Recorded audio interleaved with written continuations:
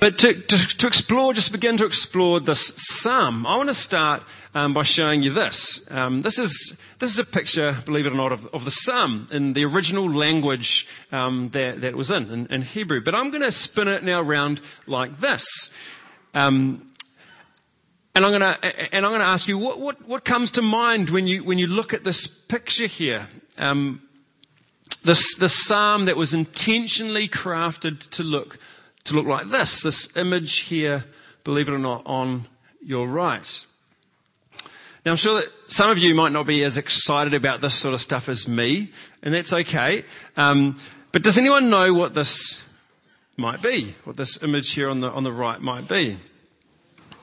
It's a picture, of the menorah. The menorah candle, or series of candles that was placed and kept in the holiest of holies, the holiest place in the temple, as a sort of a symbol of what lay at the very heart of the vision and the identity of the people of God. Now, today, do we have a symbol like that as Christians? Do we have a symbol like that for us today?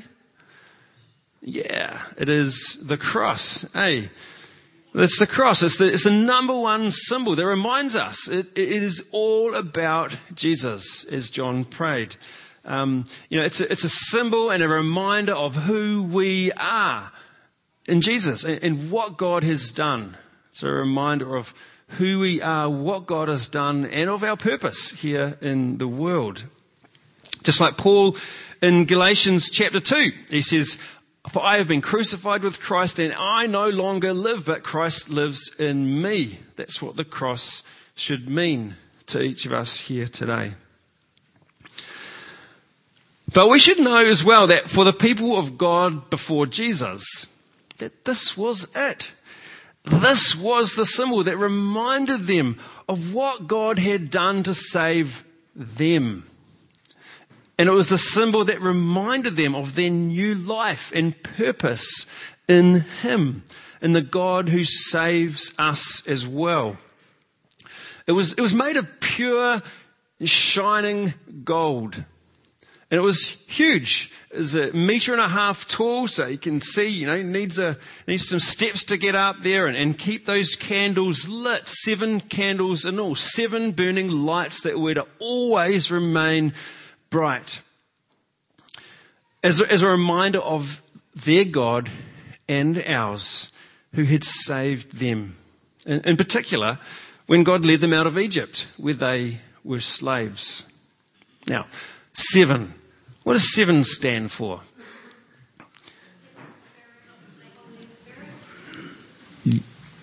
Something about the Holy Spirit. 7 spirits, that's a new one for me, and I'm sure there's lots in it. Yeah, 7, that's awesome. Completeness, yeah. Made the world in 6 days and rested on the 7. It's the Sabbath. Awesome. Yeah. For me, yeah, it's all of those things. It's God. It's perfect. It's really, really cool. It's completeness. All of those things are symbolized and held in the 7 candles there, which we can see up on the screen. But what I love about the psalm, and for those who like art, there are some of us here who like art, it's that if you count each of its letters in the psalm in Hebrew, in the original language, in each line of the psalm, it forms a perfect and symmetrical reflection of this menorah in the temple. Perfect. Which, though it was something that almost no one would have actually seen themselves in person, this menorah, because it was in the temple. For everyone, they could imbibe the meaning of this object and the vision of this object into their hearts through this psalm, and they could live out its meaning in their lives through that as well. So I want to ask for a moment, how many of us here have had the experience of leading or being a coach of a team? There's a picture on the screen, some kids playing Ripper Rugby. That's one of my experiences of being a coach of a team. There's a few of us here who've been a coach as well. So I've got a job like that perhaps as well, being a coach. But jumping ahead, how do you guide, for those who've been a coach, how do you guide a group of really different people to be able to sort of play together on a team? How do you guide a group of really differently minded people to be able to function and work well as a team? How do you do that? Well, I've had the experience of trying to coach several of my kids' teams. A bunch of 6 to sort of 11-year-old kids who were all learning to be able to play as a team. So do you know what we did? This is what we did. We came up with just 2 very simple words that they could all learn and know off by heart. That even in the heat of the moment on the field, when it's all happening and going crazy on attack or on defence, that they would just instinctively know what to do. At least that was the idea. So, you guys remember these words. I'm not saying they're the best words, or I'm not saying replicate and repeat, but this is what we came up with on the field. We came up with arrow. Can everyone say arrow? Arrow. And basically that just means that whenever you have the ball, run straight and always remember to pass the ball back down the arrow as you're running straight towards the line to get a try. Because kids at this age don't necessarily know where to stand in relation to the ball. So the ball is always at the front of the arrow and run straight. The next word, can you say this, is octopus. Octopus. So it's a really graphic image, you can keep in your mind. Octopus. And you know what that means? It means spread out across the field like a net, spread your arms out wide, and we're going to catch everybody, who's trying to get through our defence. 2 simple words, arrow and octopus. And help everyone to know what to do. That was the idea. Sorry guys to embarrass you again. When our kids were younger, we did a similar thing at home. We came up with a sort of a motto that we could use and that everybody knew. And I bet if I invited any of them up here just now, they could rinse and repeat that as well. In our family, we listen, we care, we help, and we share. And then we have fun. And that was the idea, that over time as we sort of we lived out the meaning of our phrase, of our motto, and we learnt to listen, to care, to help, and to share. And along the way, of course, we did also try to have fun. Again, that was the idea. Not always worked out perfect. Now, why might I be sharing this with you today? Well, the answer is because, as far as I can see, this is exactly what is happening in the psalm. As the people of God are, at least in theory, being guided and shaped and formed around the vision of this prayer. And this matters, I reckon, so much today at a time when we're so often encouraged to just sort of invent our own rules for the game of life that we think will suit us, ourselves, the best, instead of giving our time and our resources to the team. So first point I want to say is that this is a prayer that is intended to form and to guide us as a team. It's intended to shape who we are, not as individuals, but as a team.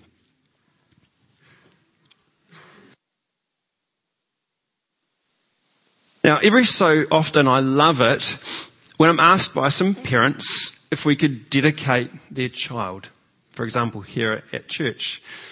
And so often at times like this, we'll hear a blessing that is prayed over the child. This blessing has been prayed over our children too, and I often pray this prayer still. And it goes like this. How many of you have prayed this prayer before? The Lord bless you and keep you.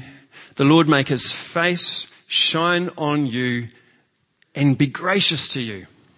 The Lord turn his face toward you and give you peace. And so it says, With this prayer, the priests will put my name, God says, on the people, and I will bless them. So says the Lord. It's from Numbers chapter 6. And these are the words that were said each day in accordance with God's word at the temple by the priests as a blessing over the whole nation and people of God. So not octopus, not arrow, but the Lord bless you and keep you. Make his face shine on you, be gracious to you, and lift up his face towards you. And God would put God's name on the people in that way, each and every single day. Now, anyone know why that might be, that God would want to put God's name on the people? For me, it's this idea of sort of renaming or reimagining who these people were after their life as slaves. They were slaves. They'd come out of being captives who had no sense of purpose or meaning or value apart from just, I guess, trying to survive and to achieve the quota of bricks that they'd been asked to make that day. Survive and make bricks. Survive and make bricks. And nothing more. And yet with these words, what I think was occurring is that over time, God was kind of relabeling these people. Some of you have had sheep or seen how farmers label the sheep. God is renaming and relabeling his people and who they were with his name. So as to sort of reframe and remake who we are. That moment in Luke chapter 15 when the father asks for his cloak and his ring to be given to his son who has just been welcomed back home, who formerly was away, he'd sort of walked away from his family. And the father asks for the ring and the cloak to be put back on his son. For me, it's this kind of way of saying, you know what? I don't care what others say. I don't care that you were a slave. I don't even care what you've done, but you are, and you always, in fact, will be my son. You will always be my child. You're mine. And I reckon in a way that this is the purpose of this psalm as well. It's like where God is saying, you know what? You are no longer slaves of Egypt because you are redeemed to be mine. And I'll give you what you need to thrive. I will give you what you need to thrive. You no longer have to work like a slave making bricks. We've got some friends who recently adopted a child from an orphanage overseas, and I imagine them saying as well to their child over and over again, and in as many ways as they can, something like this as well, as a way of reframing this child's identity around the fact that he is wanted, he is accepted, and he is valued and loved, and that he has a home. These are powerful words that I think we all need to hear. Or else it's very hard for us to be able to say or to share these kind of things with someone else. And I also think they need to be played on repeat, as they were each day in this prayer. It was this blessing that was made by the priests. Because in the busyness and the pressures of our lives, and those times will come this year, will they not? It's easy to forget in these times who we are. And that we don't just exist for making bricks. We don't just exist to make quota and to make bricks. Or whatever bricks might mean to you.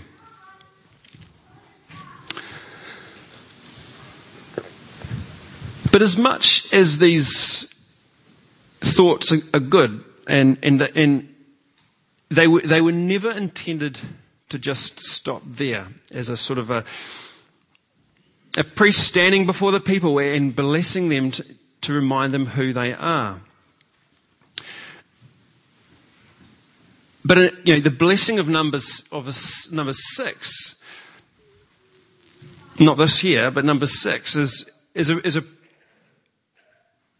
and the blessing of the psalm here is kind of the idea is to move us to a place where we're no longer just idle recipients of God's blessing and of God's love. We're no longer just idle recipients, but instead we're being transformed into a team who are all working together to sort of pass on this blessing to others too.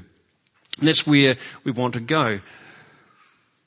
So for me, I've wondered if some of the deepest meaning in the parable of the son's welcome back home might be found in what happens next. The part of the parable that we're not told. Like after he received his cloak and the ring, what next? How did that transform who he was? What I like about the psalm is that this is exactly the question that I think the psalm is taking on.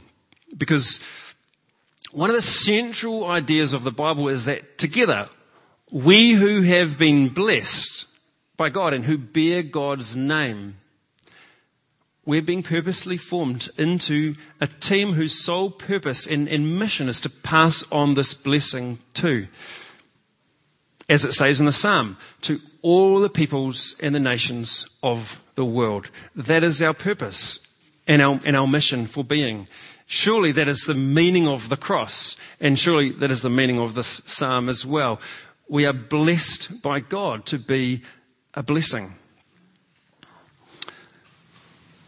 And so can you see how this psalm, maybe you've got it open in front of you in a Bible, but can you see how this psalm picks up the blessing, the original blessing that was announced by the priests, and it intentionally invites us to sort of live it out and to pray in a way that will announce this blessing too. It invites us to join in, to participate in not just be recipients of this blessing, but to pass on this blessing too. So to explain, do you notice how may God be gracious to you and bless you has been shifted in the psalm to may God be gracious to us and bless us and make his face shine on us. I've moved into the blessing. I've moved into this prayer. And so coming back to point 1 that I made before, it's so important because it reminds us that we can never fulfill what God has called us to be and to do on our own. Because we're invited into this team. But it does have to start, of course, with those personal moments of receiving and embracing God's call and God's naming on us, ourselves. But the salvation of God was never intended to stop there. Was it? As one of my favourite passages in the Bible, 1 Peter chapter 2 reminds me, but you are a chosen people, a royal nation of priests. You are God's own people, so that you may declare the praises of him who has called you out of darkness into his light. So our calling is to be much more than just idle recipients of God's blessing and of God's grace. And then in this way, with point 2, the main purpose and shift of this psalm from the original blessing in number 6 is that it now builds on the original so that of God's blessing to confirm that God's plan had always been to share his salvation, to share God's salvation with all the nations and peoples of the world. Our calling, I guess, is just to be partners with God in ensuring that this takes place. This little illustration, but a little bit lame, but it might help. It's like the idea of receiving the blessing from a priest, like a baton, who's first received it from God themselves, and then running in the race to pass on the baton to someone else. Or you might think about seeds and how they spread, where this is there's now this whole field of flowers that are all sharing this blessing as well. And so it continues to spread as each receive the blessing of our purpose and our identity in God as well, and then pass it on.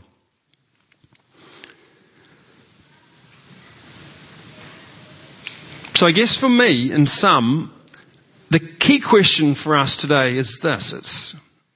Are you, am I, and are we willing to embrace this prayer as our own? It's not a magic spell. We don't have to say the exact words as it says, but are we willing to embrace the meaning and the purpose of this prayer for ourselves? And if the answer is yes, then we might want to look at what might this look like and mean for us today and for us this year. It's not just to surely quietly pray this prayer on our own and at home, but like any mantra or chant of a team before they go out on the field, it's about how it will shape how they play. Whatever your team might chant before you run out on the field, it's about how it affects how you play. Around the vision for us in this case, so that God's ways and blessings would be felt and will be known by the people who we live around us here today, on our streets, in the city of Timaru, and even around the world. And on that, I just really want to share two brief things before I close. One, so often the way that people think about themselves, and so their purpose in life, is both linked to and formed by the thoughts that we have about God, by the impression and the picture that we have of God. And so it doesn't really help us if the image that people have of God is of a God who is angry and who will only accept them, who will only accept us when we behave. It's very different to the image of the Father and the Son from the parable that I shared about before. And these ideas about God are often formed and shaped even when we're young, from our youngest of days, by the ways that we are raised.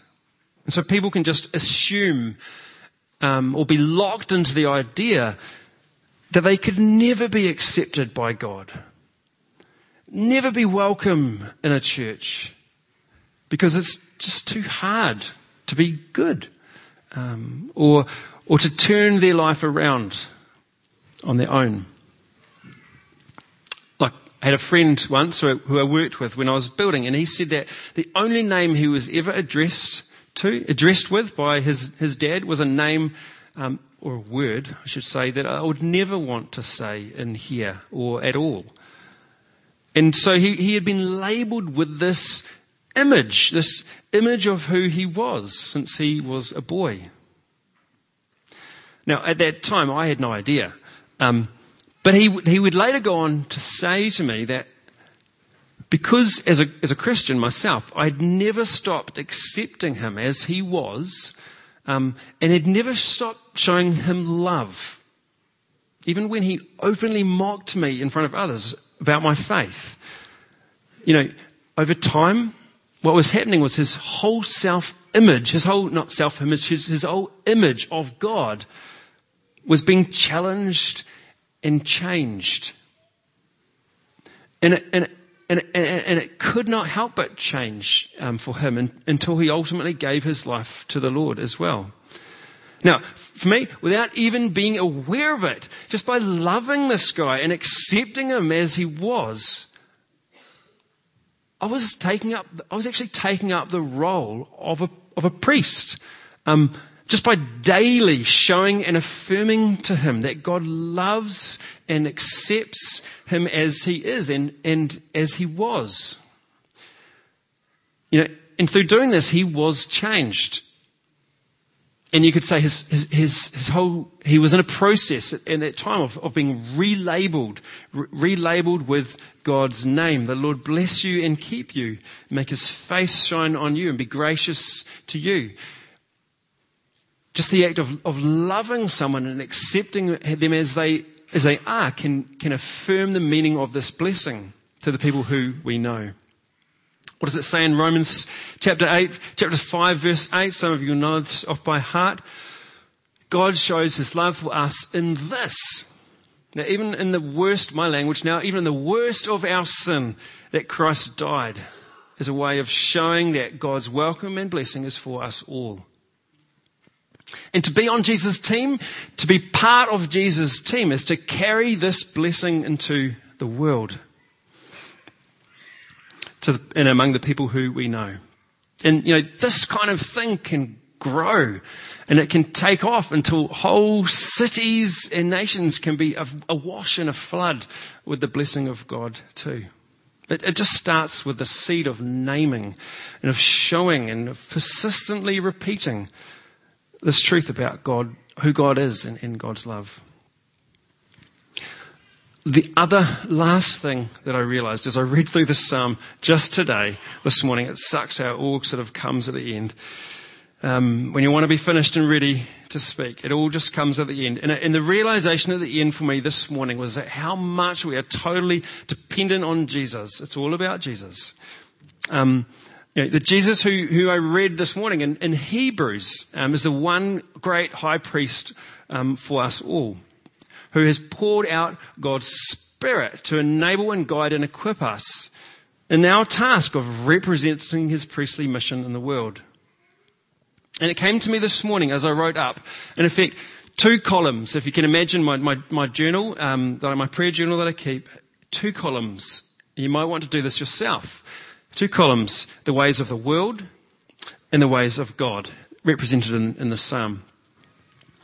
The ways of the world lead to, or are expressed by things like pressure, anxiety, fear, making bricks, creating and maintaining my own self-image, and worth and pride and inequality, injustice, each to their own, the types of things that I wrote down this column here. I'm standing on the left. You're right. The ways of God, in contrast, things like peace, shalom. We are Sabbath people. Many of us are enjoying a Sabbath rest at the moment. Being reminded that God's ways are not about making bricks. It's not just about being productive or doing, but it's also about being. In God's ways, not the image, not my own image or our own image or creating our own image, but the image of God expressed in us. Equitable. The word equity in the center of the psalm, the central candle of the psalm, if you will. So that God's ways will be known on the earth. Your salvation, God, among all the peoples of the world. In equity. So in this psalm, this idea of God's perfect equity and rule, how are they expressed to us? They're expressed in Jesus. They're perfectly expressed in Jesus, the King who has come to establish the perfect balance of heaven on earth. Biblical scholar by the name of James Jordan says, heaven forms the model for the earth, socially, morally, spiritually, and in every other way, so what we see at creation is the Spirit coming to mediate and establish this heavenly pattern. This heavenly blueprint is being formed for us by God's Spirit on earth. The Spirit proceeded then from heaven and brought this blueprint to begin shaping the world after heaven. And that is why we pray, Lord, your kingdom come, your will be done on earth as it is in heaven. We have been made in God's image to bring chaos into order, to bring inequity, to transform it into equity, to bring hate and anger and pressure to God's blessing and rule. And we can only achieve this as we look to and depend on Him, as we look to and depend on Jesus. Thanks, John. It's all about Jesus, is it not? If you want some homework for the week, if you're not already bursting at the seams, If you're a disciple of Jesus, I want to ask you to reflect. In what ways has Jesus already fulfilled the meaning and the themes of this psalm? 2, in what ways is he inviting us to join in his work of bringing it towards being complete, towards making the vision of the psalm complete?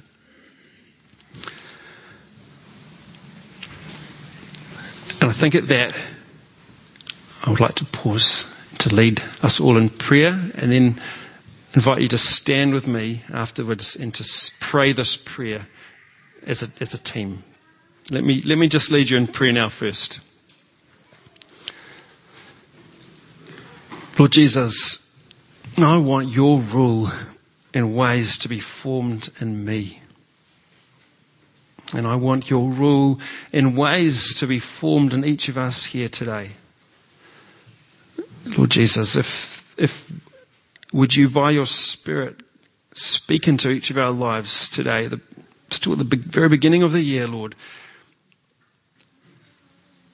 Fill us by your Spirit and empower us to live out your ways,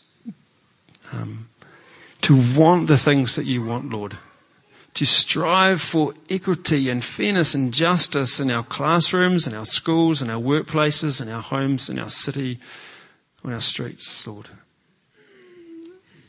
Fill us with your Spirit. Relabel us. Remind us who we are in you, Lord, so that we can go on and pass on this blessing too. We pray this in Jesus' almighty name. Amen. Hey, the words are going to come up on the screen. Oh, they've already been done for me. Can I invite you to stand? If you can say this, if this is authentically for you to say, then join me and let's pray this prayer together now. Allow me to lead.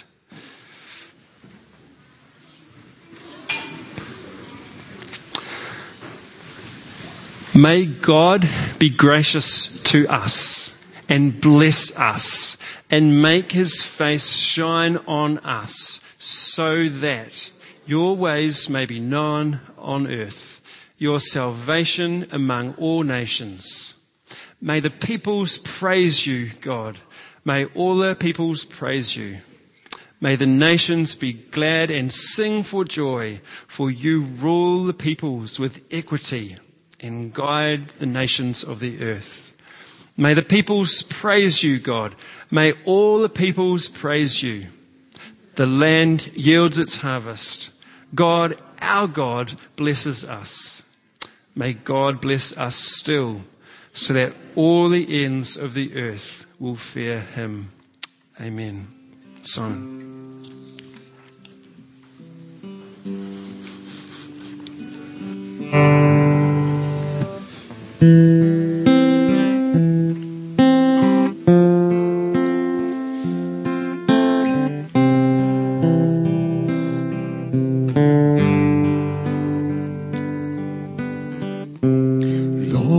Bless you and keep you.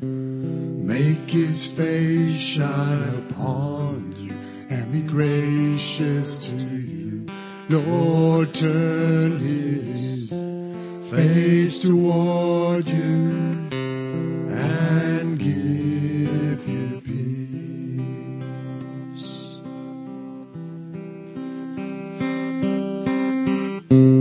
Lord, bless you and keep you. Make his face shine upon you and be gracious to you. Lord, turn his face toward you and give you peace.